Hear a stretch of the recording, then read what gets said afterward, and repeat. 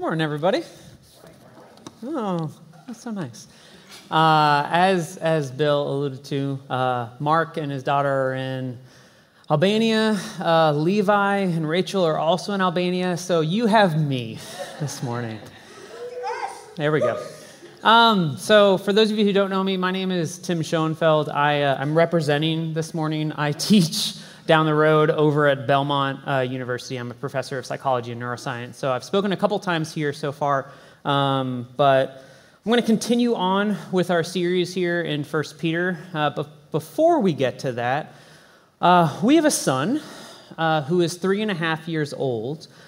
And in his toddler years, he has learned what I would call an essential trait of being a human being. I'll give you an example. So let's say that he decides that he wants to play with his little construction trucks. There's big and little construction. We have baskets for everything, right? So he empties out the entire basket of little trucks, plays with the construction trucks, dumps them out, all that kind of stuff.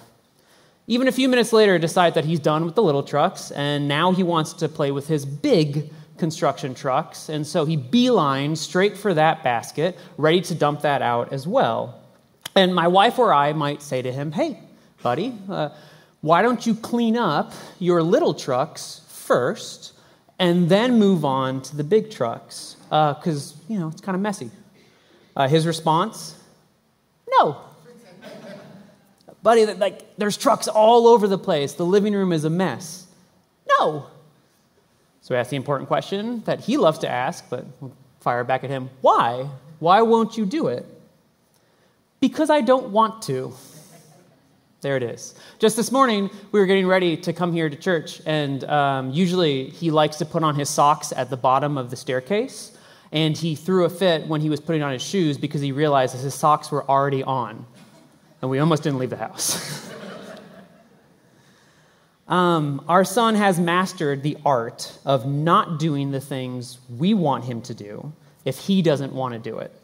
Just a short list of the things that our son has decided relatively recently he doesn't want to do: clean up his toys, put books away, sleep at bedtime, turn off the TV when breakfast is over, nap, say thank you ever, have anyone but me unbuckle his car seat when we arrive in the parking lot, take a bath, once he's in the bath, leave the bath, eat vegetables, eat fruit, eat protein, eat anything that we call as a meal, like lunch or dinner, that's not a snack, and now physically join us at the table when we're eating meals, just to name a few. And although my son is being a stereotypical toddler, I would argue that we as adults are not too much different. In our lives, we are also forced to do things we don't want to do. And if we have any liberty in that matter, we find ourselves doing and saying the same thing. No. Just with a little bit better social manners sometimes than our son has for us. The ultimate desire of the human flesh is to be selfish, to just want what we want and not to have to worry about what other people want us to do. And our text today is going to remind us about how God calls us to do the exact thing that we don't want to do: let go of ourselves and submit. And we're not even talking about submitting to God necessarily or submitting to ones that we love today, but our passage talks about submitting to those that have power over us, the proverbial parents for our toddler place in our culture and society. So if we're ready, let's read the word for this morning. If you have a Bible, we'll be in 1 Peter 2, verses 13 through 25. The verses will also be up behind me. And if you're able, please stand for the word this morning.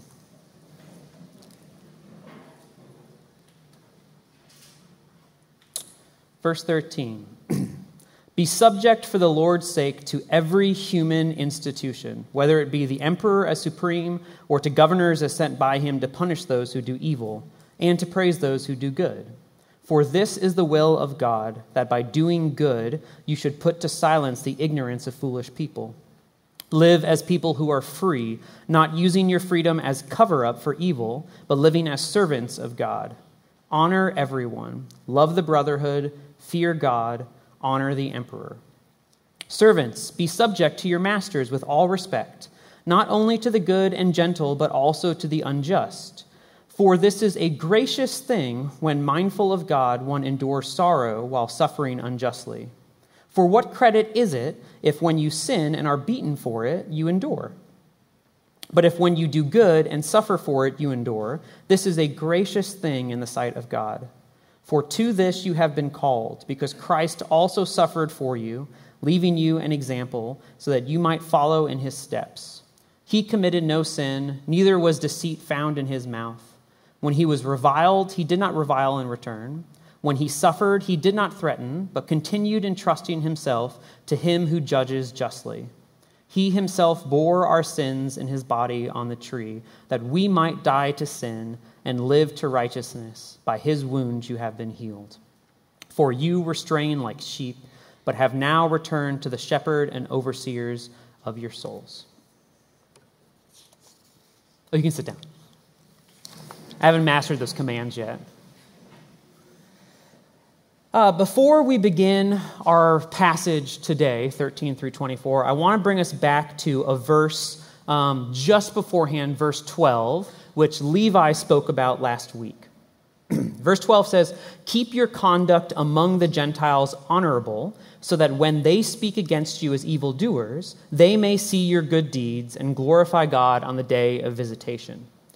So just some reminders from weeks past where Mark and Levi have spoken to us. Peter is writing this letter to Gentile Christians, non-Jews, who have come to the faith. These relatively new believers are living among their Gentile peers in a culture that is also very much non-Christian. Mark said 3 weeks ago when talking about chapter 1 that Israel's original job as a nation was to represent the loving and faithful true God of the world so that other nations might see them and say, hey, can we also worship that God? Levi spoke last week on this first part of chapter 2 and affirmed that this calling to represent God to others applies not just to the Jews, but to the Gentile Christians as well, and by proxy, us.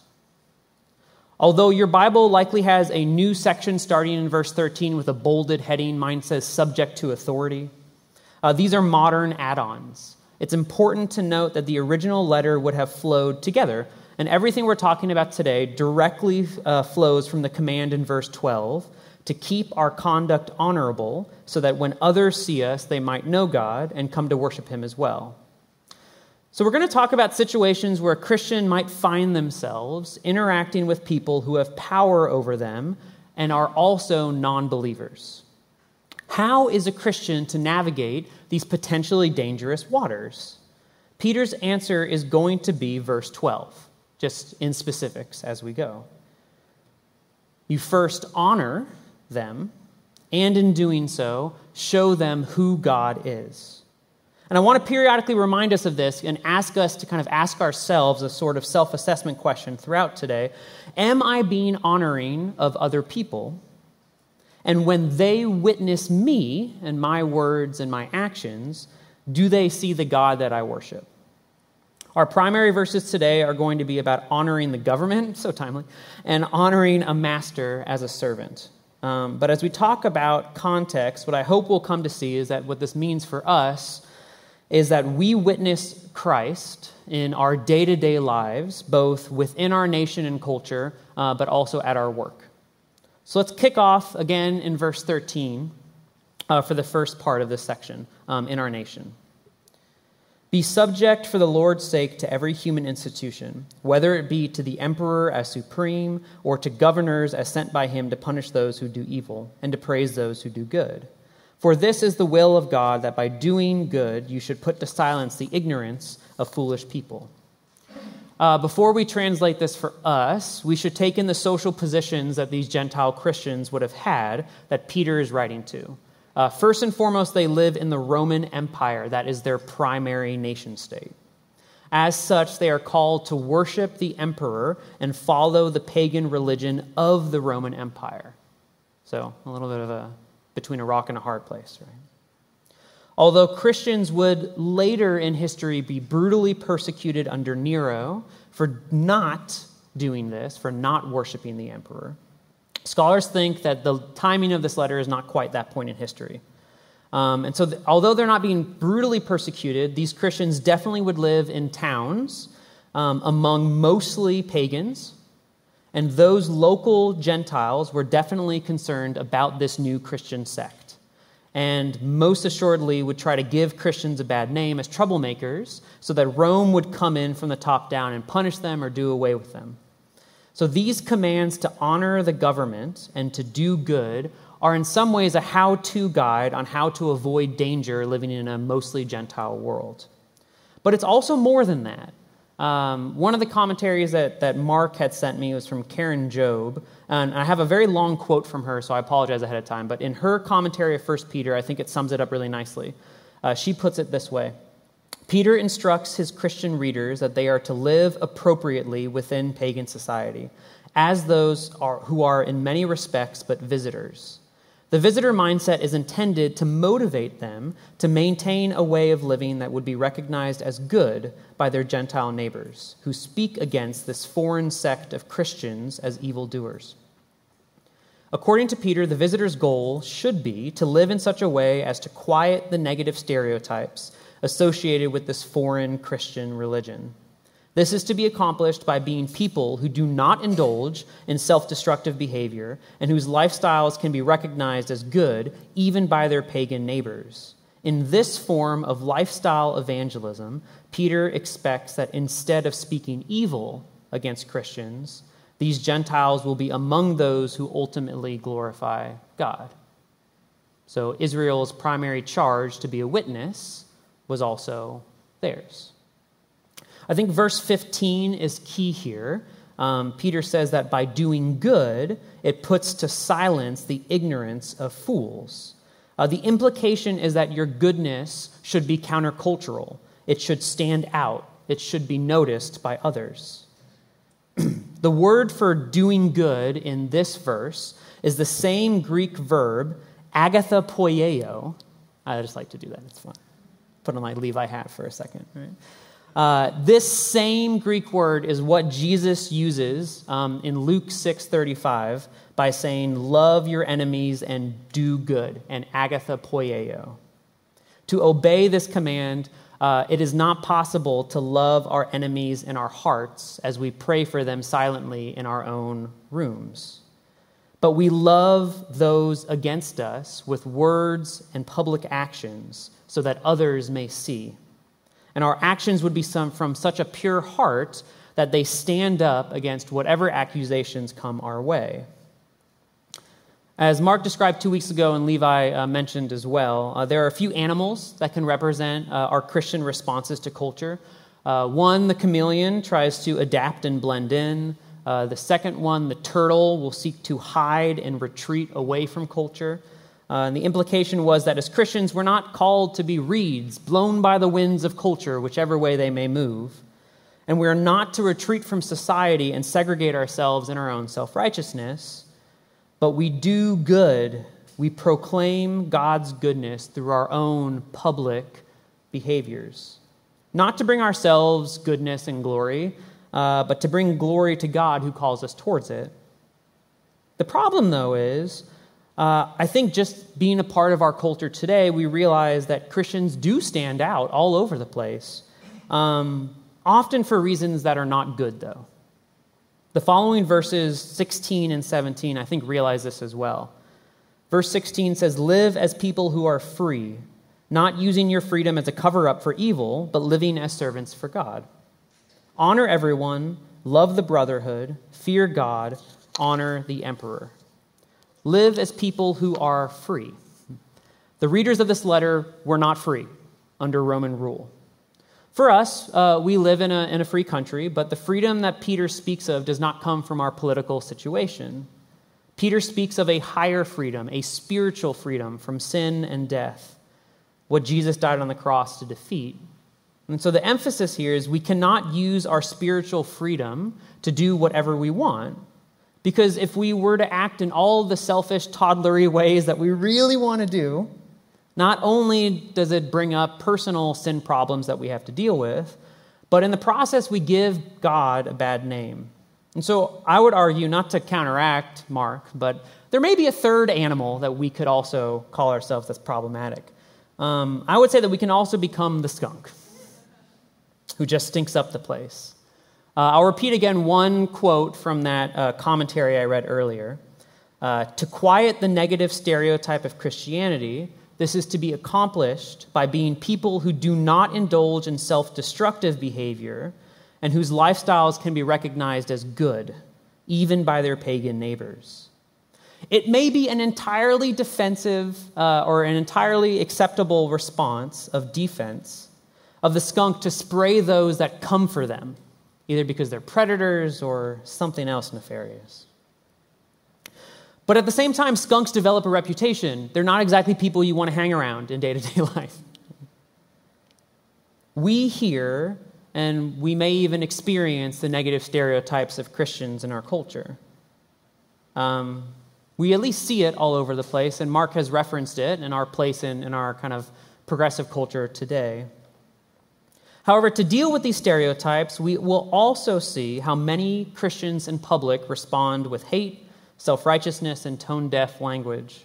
We see it in message boards and comments on social media posts, in headlines, and just in daily public discourse. And when the people who use Christ as a shield or a weapon of antagonism or hate, when they're the most vocal and loudest voices for the rest of culture to hear and see, it comes to dominate what this, we might say, an ignorant view of Christianity is, even when we know it's not what represents us or represents God that we worship. And just like this passage, where do we see this in today, probably most often than not, is within government and when politics are brought up. The government that rules over us is quite different than the government that ruled in Rome, but we still live in a culture where Peter's term, the ignorant fools, here I'll define as just people who don't know the true Jesus and the true Christianity, and instead paint us as backwards and oppressive, stupid and awful people. These ignorant fools may laugh at us, they point the finger at us, they yell at us, and ultimately will likely never come to know Christ himself if all we do is do the same things back at them. Verse 17 closes this section telling us to honor everyone, love the brotherhood, fear God, honor the emperor. The implication is that the middle two, love the brotherhood and fear God, are the easy ones. There are in our building, right? Easy. But those ones on the sides, honor everyone. You mean that includes my enemies and those that antagonize and come against me? And you mean we have to honor the emperor for us, our political leaders? It's funny, like this verse was still in the Bible when Trump was president, and it still exists now when Biden is president. It's funny how the Bible outlives our own short-term political years. I don't think it matters what party you align yourself with. And honestly, the news on Friday with the decision, it could have angered you. You could have felt like an attack, or could have felt like a victory that was long coming. I don't know what your personal response was towards it, but these verses don't necessarily speak to what the government should do. These verses speak much more to what we should do in response. No matter what party we align ourselves with, each party is guilty of targeting the other side, oftentimes with ignorance and prejudice, and sometimes malice. And I could give examples, but I don't think we need to. We just saw it all weekend long. I trust that the Spirit will speak to your heart about what we witness in our polarized nation. Are there times when our government will do things that we believe are antithetical to the loving and faithful God that we worship and how he commands us to act in Scripture? Yes. But again, the manner in which we act will oftentimes define us to the culture that we live in. Are we honorable, or do we just fan the flames? One of the coolest things that I've heard about with the early Christian church's reputation was that their response to cultural and kind of social atrocities with love and grace. One example that I really don't have time to spend at length, but you can Google and kind of research on your own, is this practice that was known as exposure, of leaving unwanted infants outside to get rid of them when they were not wanted. This was a socially acceptable and regularly practiced atrocity in Roman time. And was the Christian churches, were they known for inciting a rebellion to yell and scream and fight back against this injustice, against the government and culture? No, what you hear is that the Christian church became known and started to grow exponentially because they became known for finding those that were unwanted, for adopting them as their own, and for sacrificing their own livelihoods in order to raise them. And so at the end of the day, I think we have to ask ourselves the question I want to come back to. In this arena, in our political environment, in our nation, surrounded by all types of people with all types of beliefs and attitudes and actions, we ask ourselves, when others see and hear me and how I act online and how I talk about others and how I treat others, particularly in how I deal with those that I disagree with or have issues with, would other people say to themselves, hey, what God do they worship? Can I worship him too? Within our nation, am I being honoring of others? When they witness me, do they see God? That was fun, right? You ready to get even more fun? You remember those verses about slaves? Yeah, we're going there. Cool, right? Thanks, Mark. Appreciate you being in Albania. So the second place we want to talk about, maybe surprisingly, is going to be at our jobs, at work. Let's pick this back up in verse 18. Servants, be subject to your masters with all respect, not only to the good and gentle, but also to the unjust. For this is a gracious thing when, mindful of God, one endures sorrows while suffering unjustly. For what credit is it if when you sin and are beaten for it, you endure? But if when you do good and suffer for it, you endure, this is a gracious thing in the sight of God. Again, this got more fun. So where do I begin? We don't have time to talk and unpack a lot of this. I'm already going to be stretching the bounds of time as it is. But if the Gentile Christian position and culture largely was on the lower end of Roman society, Peter now is moving into an individual household. This theme is going to continue in chapter 3 with husbands and wives, but I don't have to talk about that one. Within the household, servants would be the most vulnerable members of the household, and Peter uses them as a proxy for all Gentile believers who follow Christ. If servants are to submit to their household masters that rule over their work and livelihood, we are too. But before we try to translate this passage to us, I think it's important to first acknowledge the somewhat ugly elephant in the room. Being a servant in the first century isn't the same thing as being a slave during the transatlantic slave trade and chattel slavery that's part of our history as a nation. That's where our mind will automatically go, and I don't have time to do kind of a compare and contrast. I encourage you to look into how servanthood worked somewhat differently back then. We just don't have time for that now. And although it's not the same thing as slavery in the 17 and 1800s, one of the saddest realities was that slave masters at the time who owned slaves in the American South would use verses like these to keep their own slaves in submission while committing atrocities against them. That was really bad Bible reading and pretty unforgivable. But this text does not outright vilify slavery that we might hope it does. At the same time, God is not silent largely about injustice and slavery. It's just not in this passage today. And there's a lot of commentary, again, about how Peter, in these few verses, although it doesn't necessarily seem it on the surface, is actually elevating the positions of servants in the household.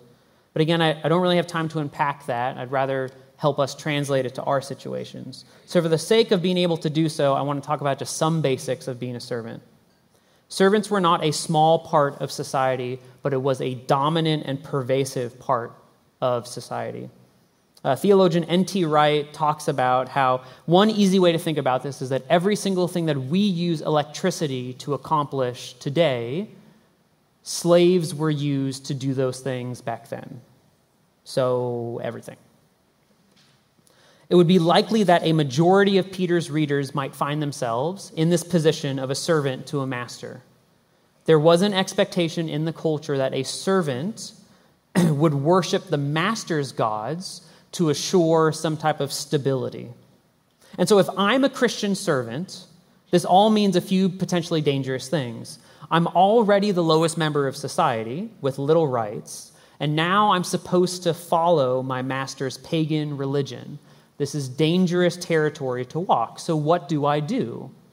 In this context, verse 18 can sort of help. Peter says, be subject to your masters, no matter who they are. This could be important to not make a dangerous situation for yourself. But then these verses start to get weird. What if you receive injustice? Verses 19 and 20 basically say, awesome! It is gracious to suffer unjustly as long as you stay good. What? To address these points, I want to take a turn to help us translate these verses of servants and masters to us who are not servants and who certainly have no masters in the same way. Pastor Matt Chandler at the Village Church in Dallas just happened to do a 1 Peter series earlier in the spring, and he's my Wednesday morning run listen, so I took a little bit of inspiration from what he talked about with this passage. I want to lean on an idea he said. One of the big issues when we read the Bible is that we transport our 21st century worldview to ancient scripture, and sometimes that can work, but most times it doesn't, and it just falls apart. So we live in a capitalistic society, and most of us would probably fall in this range of middle-class people. And simply put, these were relatively recent inventions of culture. In the first century, you could have been rich because you owned a lot of properties.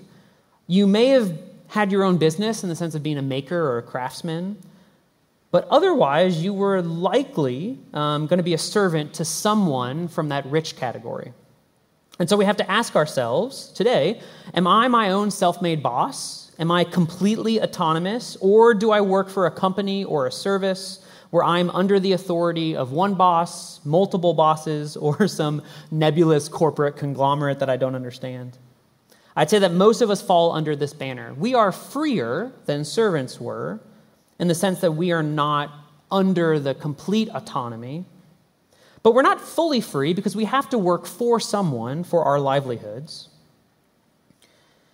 So perhaps the best translation for first century servants with masters to our 21st century ears is employees with bosses and corporations. And to not leave out our college students either here or watching online, whenever I talk about being an employee at a job, you can substitute your place as a college student under professors and deans and university presidents and provosts.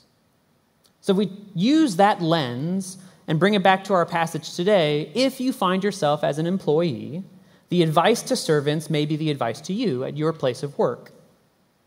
And yes, you can change your job unlike a servant. Definitely leave if the employment you are under brings you harm or causes you to do things that are against what God commands you to do. But I'd say that as long as you are still within your specific job at the moment, under the authority of someone or something, I think that these verses apply to us in the day-to-day. So what is the command for us? Verse 18, submit and show respect to your boss, no matter how good or terrible you perceive them to be. Verse 19 says it is gracious to suffer there. And verse 20 reminds us that it is pointless to suffer for your own sinful actions because we do plenty of dumb things at work. It is gracious when we suffer for staying good throughout. And the same Greek word here, agathpoieo, for doing good. It is gracious when you are noticed for the good that you do despite having hardship at your job. And if you're stuck on the word gracious, I was for a while as well, we have to ask ourselves, what does grace mean again? We usually say grace is like a gift, this wonderful thing that we don't deserve. And in what world would we ever describe suffering at work as a wonderful gift? Usually we would say it as, I can't believe I received this punishment. How can our suffering possibly be gracious? Two reasons I want to introduce. First, our suffering is good for us. Again, from Matt Chandler, a quote I really like from him regarding this, in reference to this passage, is all suffering exposes idols we didn't know were there. I'll say that one more time. All suffering exposes idols we didn't know were there. Being mindful of God, suffering will teach us about idols that we've come to build up and worship instead of God himself. I could make up examples, again, that apply to you, but I think the Spirit can do that for you. Instead, I'll just share one example that works for me. So again, I teach at Belmont down the road, and like any job, it can get to me sometimes. And the times where it gets to me, I have to ask myself, why do I feel like I'm suffering in a really good job that I would consider a dream one? One possible idol that I have, and not possible, one idol that I have is that of people-pleasing. Mark has talked about this many times before from here. The approval of students that I teach is an idol for me. And so if I have a bad course evaluation, or I hear comments said about me from other students or to other faculty, or maybe I have just a weird or negative class interaction, or I just feel like I did a bad job that day. I have this tendency to focus on the negative things that happen and ignore the positive things that I experience at my work. And this suffering is mostly because that I've built up this idol of people-pleasing, and it matters more to me what my students think about me than what I'm doing for my Lord and Savior. And not purposefully, like I don't mean to build up my students as an idol, but it's my sin nature. And because of that, I gravitate towards that. And I know this because when this cushy idol that I've built up is threatened, when somebody doesn't like my class, I feel threatened, I feel this pull, and I realize that I care far too much about what others think of my performance. There are other idols, plenty at work that I've thought about that creep up at different times. But again, I hope that the Spirit can help you think about your own jobs and what it looks like for you. And the thing is, I have a great job. I don't come close to experiencing persecution or the suffering that servants would at the hands of masters, especially unjust ones. But the key is that when I experience things at work, whatever they may be, however benign they might be, I have a specific response. I complain, I get annoyed, I get mad, I get sullen. I will often suffer just for the sake of suffering, and publicly I can appear very unchristly. I don't know what you experience at work, the things that you have to deal with. But regardless of what happens to you at work, I think Peter's verses says that it is gracious when our response is to be mindful of God and continue to do good. It is gracious because when we're mindful of God, we recognize these idols that we've built up. And if we're trying to do good through that, we learn to worship our jobs and our ambitions less, and we learn to worship Jesus more.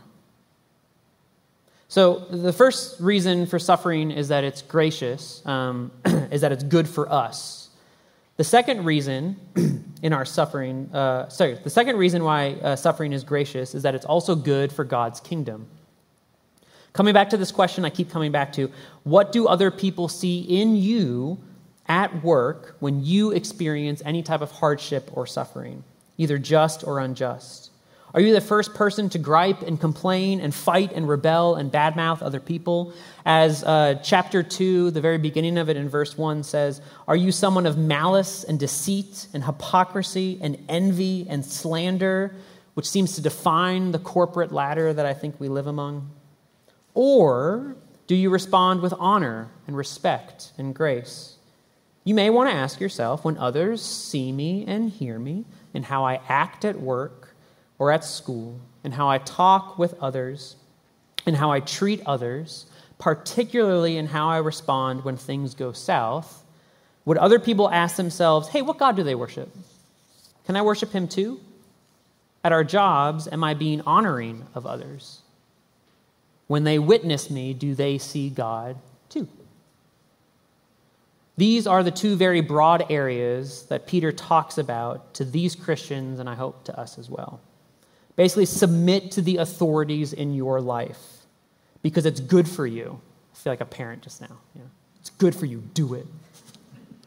And good for God's kingdom, more importantly. I don't know if you feel persecuted at work or in our culture because of your beliefs in Christ. I don't know if you suffer for those beliefs.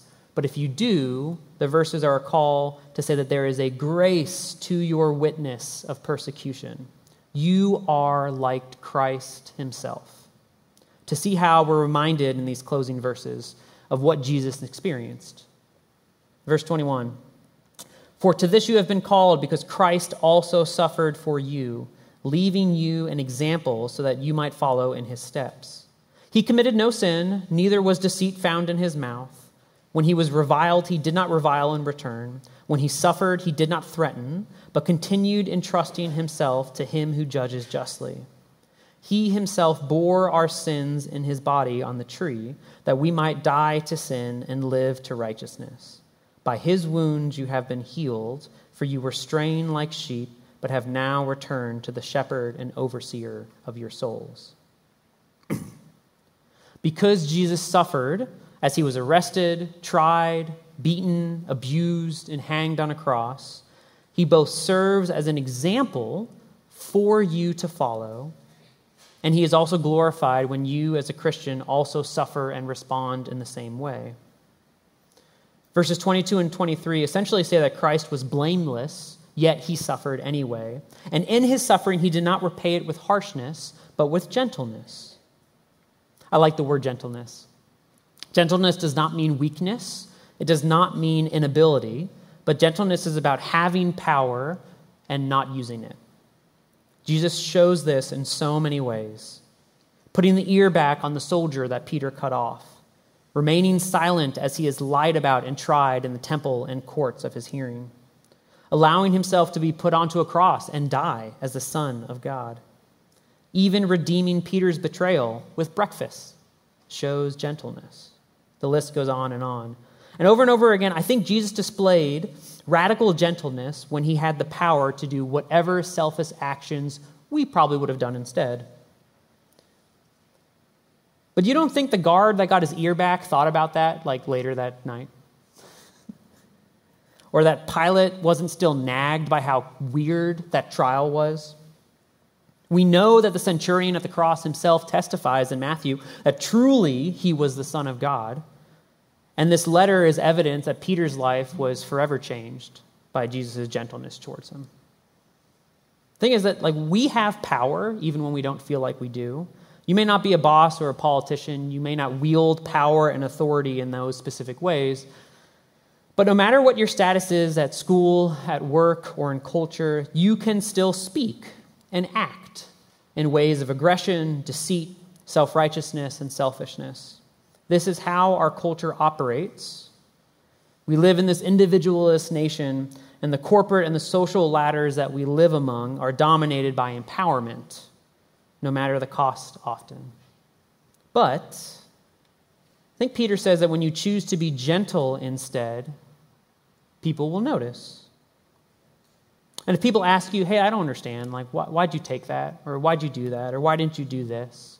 And your response is something along the lines of, oh, well, I follow Jesus. Hey, let me tell you about what he did on the cross.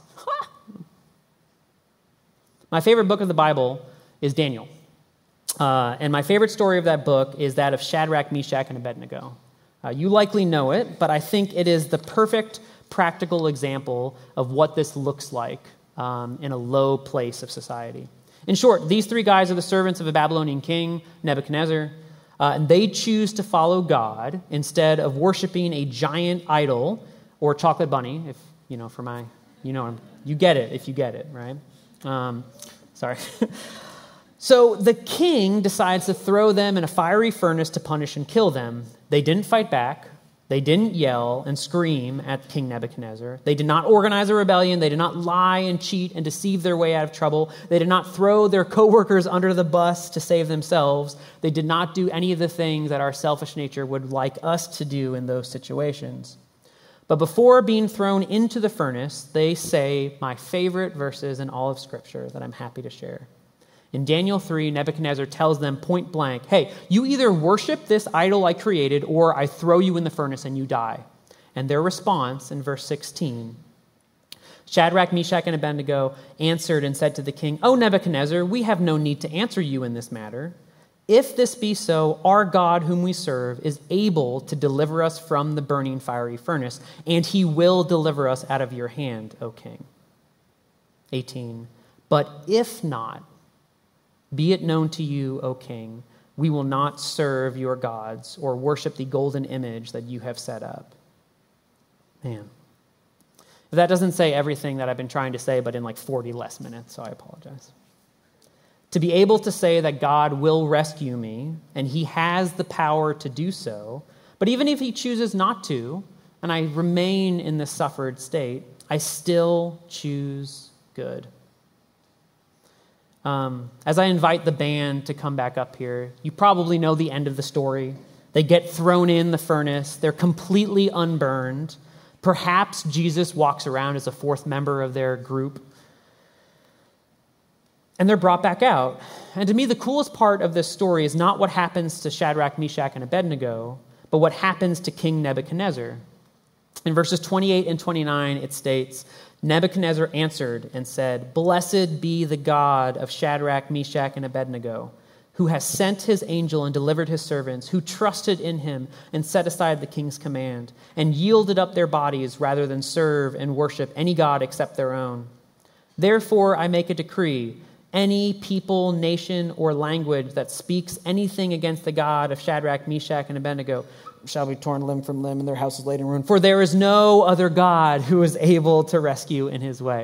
All right, Neb went a little overkill. That's okay. But Shadrach, Meshach, and Abednego, man, to act in a way so pure, so honoring, and so respectful to God first, but everyone next, that even a wicked king would praise God's name in the aftermath.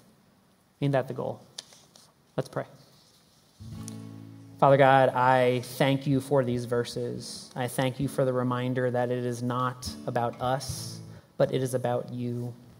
And God, I pray that we would be encouraged and we would be inspired to find places to do good, to be gentle, to submit out of honor and respect, so that more and more would come to your name.